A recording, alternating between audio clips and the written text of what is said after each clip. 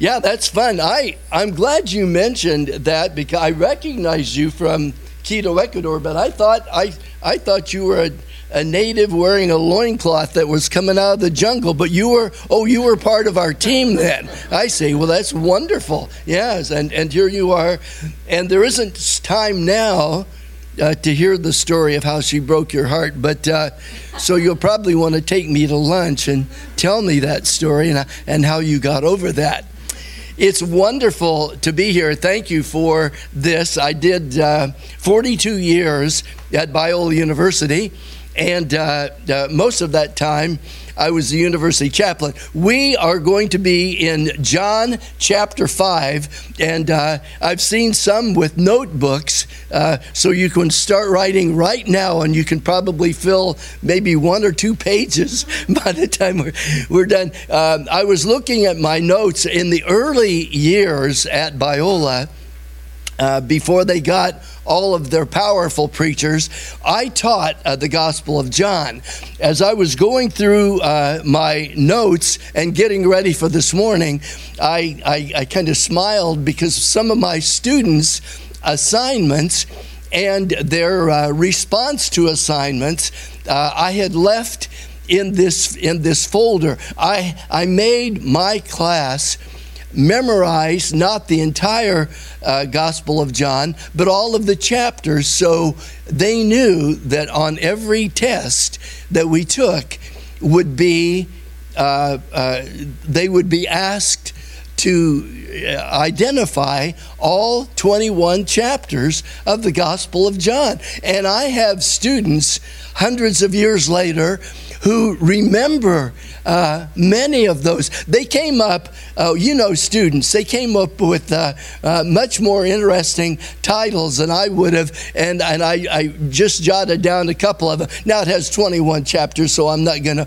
bore you with all 21, but this one particular guy was very, very creative, and his chapter titles were John 1, it's in the beginning was the Word, and the Word was with God. So he just called it the Living Word. I thought, okay, that's good. Chapter 2, and then chapter 3, and chapter 2 is the first miracle of Jesus, the turning of the water to wine. During my chaplain days at Biola, we had many discussions on the power of that wine, but never. So his title was simply John 2, Jesus and the Fine Wine. He kind of liked to try to be creative. John chapter 3, I was eager to get to it because I wanted to see someone who could rhyme anything with Nicodemus. You can't do that. You'll be trying during the rest of the message, but you cannot do it and not cheat. So he just called it Jesus and the Trick with Nick. And I gave him credit because I thought, okay, that's close enough. In John chapter 4, Jesus gets to the area of Samaria. I thought he did really well on that, but it was my basic idea. John chapter 5 is his original, and I'm using his title this morning, Jesus and the Rule of the Pool. We will talk about that in just a moment. Let's pray and ask God to use his word in our hearts this morning. Thank you, Father, for the living word. Thank you for Jesus, who he is, what he has done in our lives. Thank you for your presence today, for the living word of God. We pray that we will be faithful hearers and doers of your word. This we pray in Jesus' name. And all God's people said, thank you, God's people. This is a great example of old preachers. They never die. They just get froggy, but that's okay. And you're thinking, maybe if you clear your throat, it doesn't get any better, but we have a lot of fun with it. So there we go. So these are very interesting days, dynamic days. In the lives of the Israelis in John chapter 5. This is very, very early in the life and ministry of our Lord. This was a time where the Romans have the Jews under their thumb. It isn't the Romans that have them under their thumb now, but the Jews have always had a little trouble with their neighbors. So the Romans were taxing them. They were taxing them to death. The Israelis were also very, very discouraged because Josephus, the historian, whom most of us don't have to read unless we've gone to Talbot School of Theology, then we have to read and get a few quotes from Josephus. And Josephus tells us that this isn't very long, and I didn't know this, until after a great big fast, famine that took place in the land. So they were not doing well financially, and because they were basically farmers, that wasn't a real good time. And for 400 years, there had not been a prophet of God who was speaking on behalf of God to the nation of Israel or to anyone. For 400 years, no prophet of God to kick around.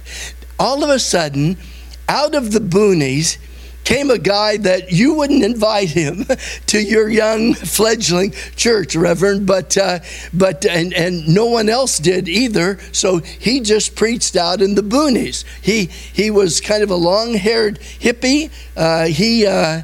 His appearance probably was a little ragtag, and his name, he's the only one with a first, a middle, and a last name. Write this down, class. It will be on the test. He was John the Baptist. And everybody, when they heard John, and he was a little bit crusty, he was a little bit in your face, like turn or burn, you rotten, he was a kind of a gnarly dude, and you wouldn't invite him usually into your home Bible study. And people thought, as they heard him say, the kingdom of heaven is at hand, they're looking around, and he's the only one there. To the joy of all Baptists, did you find a pool to baptize people with, or did you just sprinkle them? Right, there we go. Well, John the Baptist had the River Jordan, so that worked out really well. And to the joy of all Baptists everywhere, he was dunking them down, baptizo, to go under the water and getting them ready for the kingdom of heaven, whatever that was. On occasion, people would say to him, you're not... we know the Messiah, you're not. And John the Baptist said, no.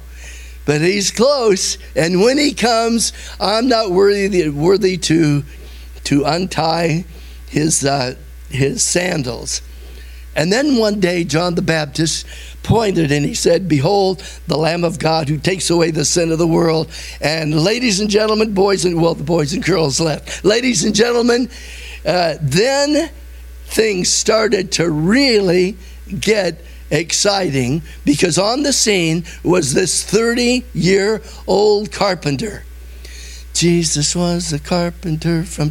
I don't do music ministry anymore, but I just remembered that, and God forgive me, but I just felt God wanted me to pass that along. So the carpenter from Galilee shows up, walks right down into the water, and says to Cousin John, "King James, ye verily thou shouldest baptize me." And John to cousin Jesus, "No, verily, verily, truly, thou shouldest baptize me." Jesus won the argument, was baptized by cousin John, came up out of the water. The Word of God says that the heavens schizoed. At Talbot, you probably took some Greek. Schizo means to tear open. And the heavens opened. The Spirit of God in the form of a dove came down, and the Holy Spirit of God took hold of the life and ministry of this 30-year-old carpenter preacher that no one would have suspected, and he started to teach the Word of God. I wrote down 4 quotes. I could have written down 10, but these are very typical of what people were saying, not when John preached, because John basically was a turn or burn, the kingdom is coming, you better change. When the Messiah gets here, he's going to stretch your life and you're going to change. But Jesus, as he taught, he had this tremendous power and authority that no one had ever seen. That's why my students were so amazed to think that as Jesus taught, they were listening to the living Word of God. Is that exciting or what? And as you'll buy a book. I have written no books, but I will sign my tape, okay? But once in a while, you'll buy a book from the guy who actually wrote it, and he'll sign on your cover. Well, listen, they were hearing the original edition. And as Jesus taught, here's how people then responded. They listened with great joy at his words. Oh, I smile when I read that, and I think, oh, would to God that when I'm opening the Word of God, that there's a joy, not only in my life, but power that comes from the Word of God. In another gospel, it says, and they marveled at his words. Wow! Did you hear that? We had a guy we still have, still alive, named J.P. Moreland, who teaches philosophy at Biola. Really very bright. I still don't get him, but I love him with all of my heart. When he would preach in chapel, he would say to me afterward, how did I do? And I said, it was wow. He said, but did they understand? I said, no, not really. But they did. And I would invite him back because he was on the board, okay? It says, and they marveled. It isn't that they marvel. Wow, did you hear that word? What does it mean? I have no idea. They marveled because he taught with authority and they got it. Why is it that little kids ran out of the crowd and jumped up on his lap? It wasn't because their parents said, I'll double your bar mitzvah or whatever. It's because little kids love somebody who loves them and is communicating truth into their lives. So they marveled. Another one says there was a sense of wonder. And in another gospel it said there was a sense among those there was a sense of awe among those who listened. And throughout the 4 Gospels, as people heard Jesus teach and preach the Word of God, and as they listened, their lives were never the same. It just wasn't a sense of awe where they walked away from that place and they wished they could hear that again. There was a sense of awe that said, I need desperately what he's teaching. And the Word of God says that they said to one another, no one's ever spoken like this. There's power and authority, not like the Pharisees and the Sadducees. So Jesus is on the scene and he's teaching the Word of God. And as Jesus teaches the Word of God is finding root and seed in those lives, and those lives are being changed. Do you want another quote from Josephus? Thank you, class. I'll give it to you. This will not be on the test. Josephus said that from Dan to Beersheba, Dan is almost the farthest northern city in the land of Israel. This will be on the test. And Beersheba is kind of the farthest one south. From Dan to Beersheba, Josephus said that you could not find a hungry or a hurting individual. I thought that's an excellent quote, because if they were hungry, he just conned some little kid out of his sack lunch and fed them 5,000, 10,000, 15 with food left over. And if they were hurting, he healed them. How wonderful it must have been, said my students for years, to listen to Jesus teach. That's true. That's a wonderful truth. But how wonderful is the truth in the Word of God that we can have and do have potentially that very same power in our lives. It isn't magic. It's the power of God's Holy Spirit who takes the Word of God runs it through our lives, cleans us up, thank God, cleans us up, forgives us of our sin, allows us to speak on His behalf. And ladies and gentlemen, as we do that, our world is changed. You say, when are we getting to the text? We're getting there. This is all warm up, but it's all part of the program. So what happens when a life that's gnarly and sinful and crusty is exposed to the truth of the Word and they respond? What happens is what happened in this passage of Scripture. I'm an old guy. Rather than try to sit and figure, I'll just tell you. You think I'm 100, but I'm only 78. An incredibly youthful 78. I go to all of my high school reunions. Do you know why? I'll tell you, of course, this will not be on the test, because during my high school years, I was huge trouble in Englewood High. I was an Englewood Pirate who actually was a Englewood Pirate, but during my teenage years, I actually came to a living faith in Jesus Christ, and I would go back to my reunions and tell stories of my students and what's happening in their lives around the world. So they have me. This was not a Christian high school. This was a pagan high school, and I was a typical Englewood Pirate. So I'd go back to my high school reunions. Do you want to know what story these graduates from my alma mater remember? Well, I will tell you, because you've never heard this. I know, I'm sure of that. 40 years ago, and these students at these reunions tell this story and have never met this girl. Her name was Sonny. She was a kid that was in drugs before anybody even knew what drugs were all about. And some quiet Christian girls made a pledge to God. Their youth pastor was preaching and said, I dare you to yield your lives to Jesus Christ and open up your life to what He would have you do. And they timidly raised their hands. The Spirit of God filled them, and they got challenged to witness to some of the gnarly people in the school. Sonny was the gnarliest. She was a handful of trouble.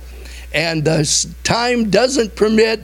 Well, maybe we could have your story and Sonny's later. Well, we'll do it. Okay, we'll do it later. Well, to make a long story short, Sonny, in an amazing weekend camp, came to faith in Jesus Christ.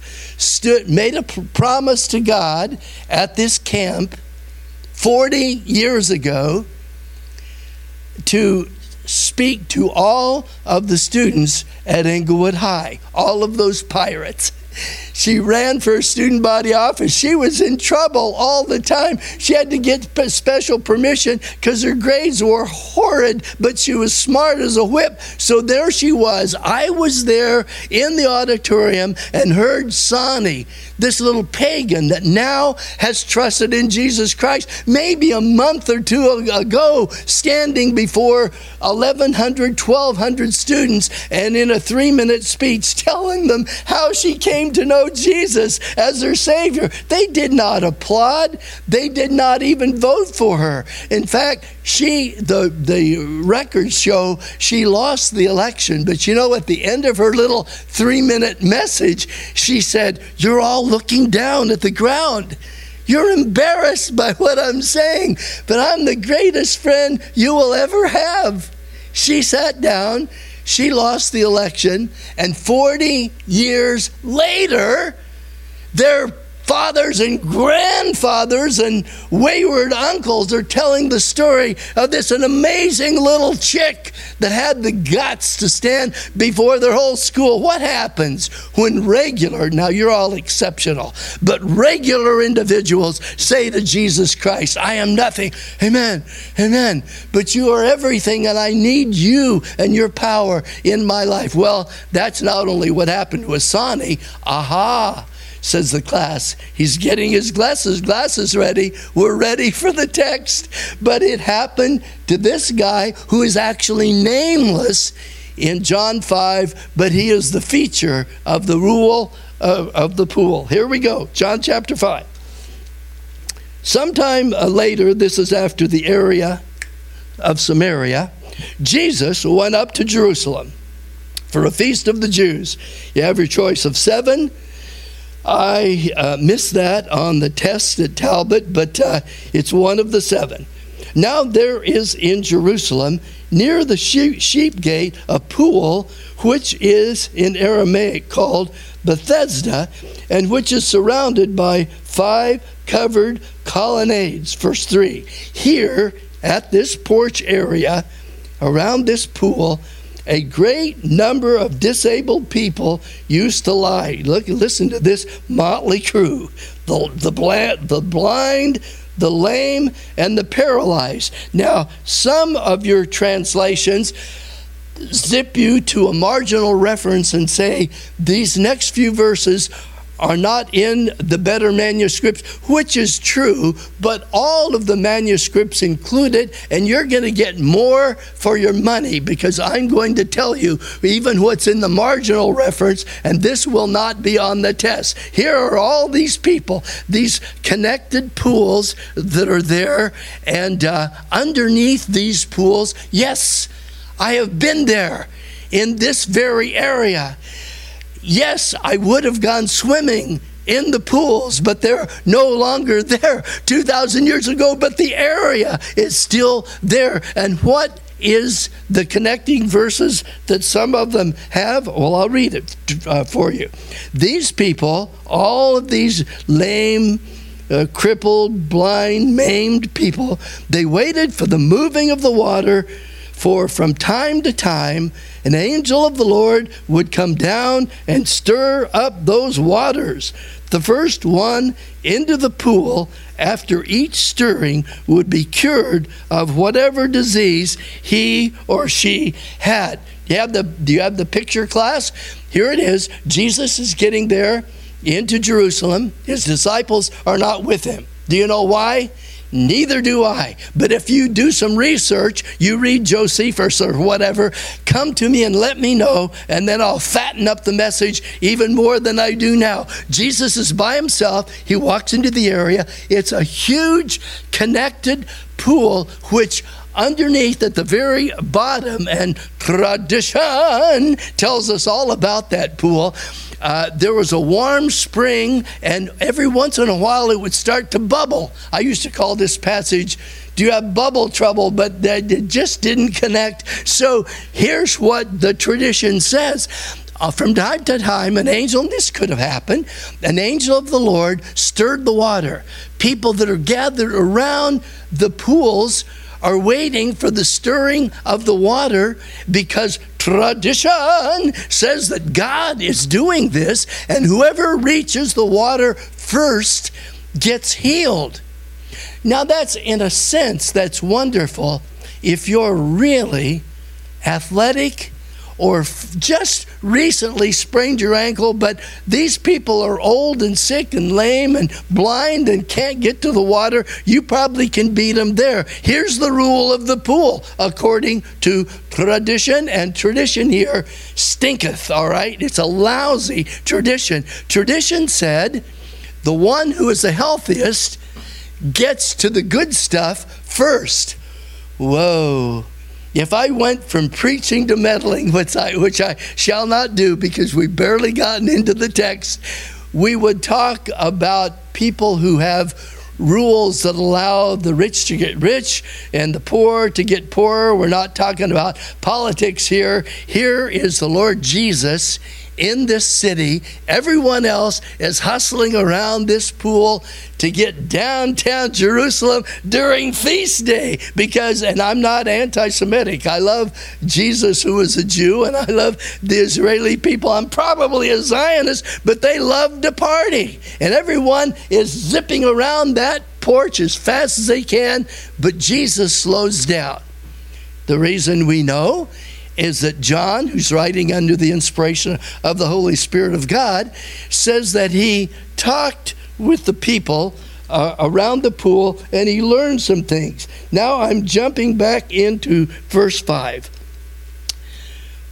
An individual was there, had been an invalid for 38 years. I used to preach that this poor yokel had been there 38 years. That's not what Scripture says. He's been an invalid for 38 years. I'll give you more for your money because we're not going to get there later in the chapter today.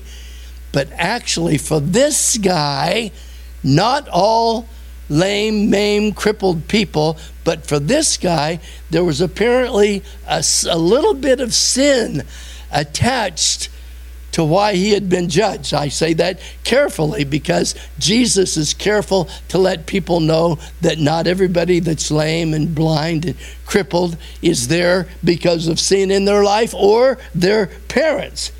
When Jesus saw him lying there, Jesus walked in the area, spent some time there, went to the area of greatest need. I smile when I say that, because I was the area of greatest need, and so were you when God the Holy Spirit reached down into our lives through the power of the Spirit of God and touched us and changed us. When he saw him lying there and learned that he'd been this condition a long time, Jesus walked over to the man and he spoke to him. And he asked this amazing question that none of us would have asked, because we probably, well, you're wonderful people, but most will not stop around the lame and the maimed and the blind and the crippled because we want to get to the party, for heaven's sake. There are only 7 feasts anyway, so one of them's half gone already. But Jesus took time to find out who he was and his name. It's interesting to me because Jesus many times knew while he was speaking, people were planning to kill him. And John says not once, but 3 different times that Jesus stopped, looked over here and said, "Excuse me, why are you planning to kill me?" To which they replied, but in this particular case, he talked with people and he learned what was going on. Whoa, we could learn some lessons in personal evangelism from that, along with learning the history of our people, their hearts, where they are. That's why Tony, who is my buddy that I sip coffee with at least twice a week over at Panera, didn't come this morning. He would always say to me, "What do you do a lot of times on Sunday? You just zip in and out." I say, "I go to church." "Really? That's amazing." I said, "I'll tell you something even more amazing. I preach." "You gotta be kidding." This morning I saw him. I was hustling out with my little Panera sandwich and said, "Where are you going?" I said, "I'm going to preach." He said, "Really? You should have told me. I ought to come." I said, "Get in my car. Come on." He said, "Well, I can't." Basically, it bothered him because he didn't think that you'd allow him to sit in your auditorium and smoke. And I said, "No, we'll take a break and you can go outside with the other half and then come." Well, he didn't come back in, but Jesus knew his crowd. He knew he wasn't with a group of evangelicals. He knew that this guy had all kind of sin and problems in his life, along with the physical ailment. So Jesus spoke to him. And he didn't say, which what most of us would have said, "Well, how did you get here and tell me about this?" Because people do enjoy talking about I do convalescent hospital ministry, not because I love it, to be very honest with you, but because I've got a buddy who goes on vacation, so he wings me in from time to time. And people they kind of enjoy talking about where they've come from. Jesus leaned over, called him not a name, but by name. We're not told here what it was. And he said to him, you've already read it, so you know, "Do you wish to get well?" What a wild question. Why were they there? So that when the angel stirred the artesian waters deep down, and the stirring and the bubbles started to bubble up to the top, whoever got to the water first got healed. What a lousy rule. What happened was with guys that have been there 38 years in illness and they don't have anybody to help them. Do you wish to get well? Well, he answered, as we probably would have. And he said, well, you know, you're new in town, right? So I'll tell you, I don't have anybody. My relatives were here for a while, but they gave up. I don't have anybody. That water starts to bubble, and see those guys, they're young. I know they'll beat me. I just can't get to the water. You know what the guy's problem was? The guy's probably had multiple problems, but the first was that he wasn't listening to the question. The question wasn't, have you tried to get to the water? The question was, do you wish to get well? If we sell this tape, I'm going to give a buddy of mine at Talbot credit for stealing the question because I think it's so good and so practical. Let's take ourselves out of this lovely setting. Let's place ourselves in downtown Jerusalem in the northern entrance. Let's walk ourselves into the northern entrance which wings out around what was then the temple area. And we're there by that water, and we are not looking at those individuals that are around the pool. We are those individuals. Jesus comes in, and he's smiling, and he comes right to us, and he calls us by name. We say, do you know me? He says, I know you. And he says to this guy, and he says to us, do you wish to get well? My buddy from Talbot reworded it this way, and I think it's so good. He knew a little Greek. I know a little Greek too, but that's about as far. He said the question could have come out like this: do you have the courage to change? Here's another way of listening and hearing it. If I, says Jesus to you and to me, if I reach down into the depth of your life, into the biggest hurtingest part of your life, and by my grace alone touched you and healed you, do you have the courage to change? Because, says Jesus, you will never be the same. So when you decide, you let me know, and then Katie barred the door, your life is going to be exciting. You heard of a little chick named Sonny in Englewood High? Well, your life will be greater than that. You will impact lives all over the world. Do you wish to change? Do you have the courage? When Jesus spoke to Zacchaeus, crooked little tax collector, Luke chapter 19, more for your money. Look it up. It'll be extra credit class after class. He's a little guy up the tree. He's a Jew, but he's collecting for the Roman. Everyone hated him, and he was crooked. And Jesus called him by name, not a name. Hey, you little criminal, but hey, Zacchaeus, get out of that tree. Why? Because I'm coming to your house.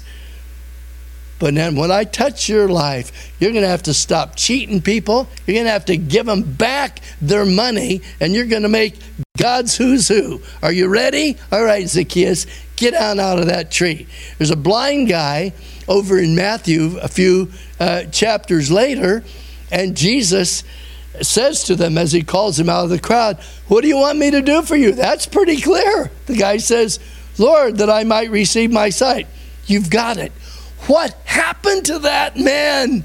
We don't know. We don't know. It doesn't matter, because if you have a preacher like me, he makes up stories and it takes 10 more minutes. But only God the Holy Spirit knows. And in your life, when God the Holy Spirit says to you, I know you. I know you. I know where you're hurting. I know where you're struggling. I know that you know a lot of truth about me, but I want you to know me as Lord, as Savior, as Master of your. I want to make your life a miracle. I think I'd like that. Well, you have the courage to change, because if you do, your life will never be the same. With this, I close.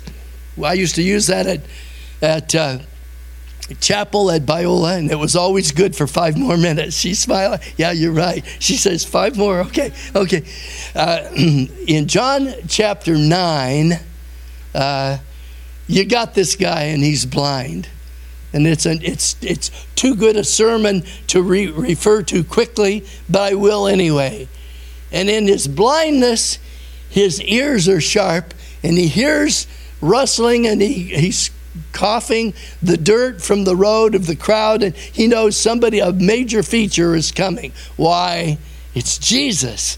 And he hears the word Jesus, and he senses that great crowds are there, and he senses Jesus is getting closer. The ones who know the Bible know what's coming. Here's the blind man waiting for Jesus to get there. A couple of his buddies yelled out, "Jesus, thou son of David, have mercy on me." Not this guy.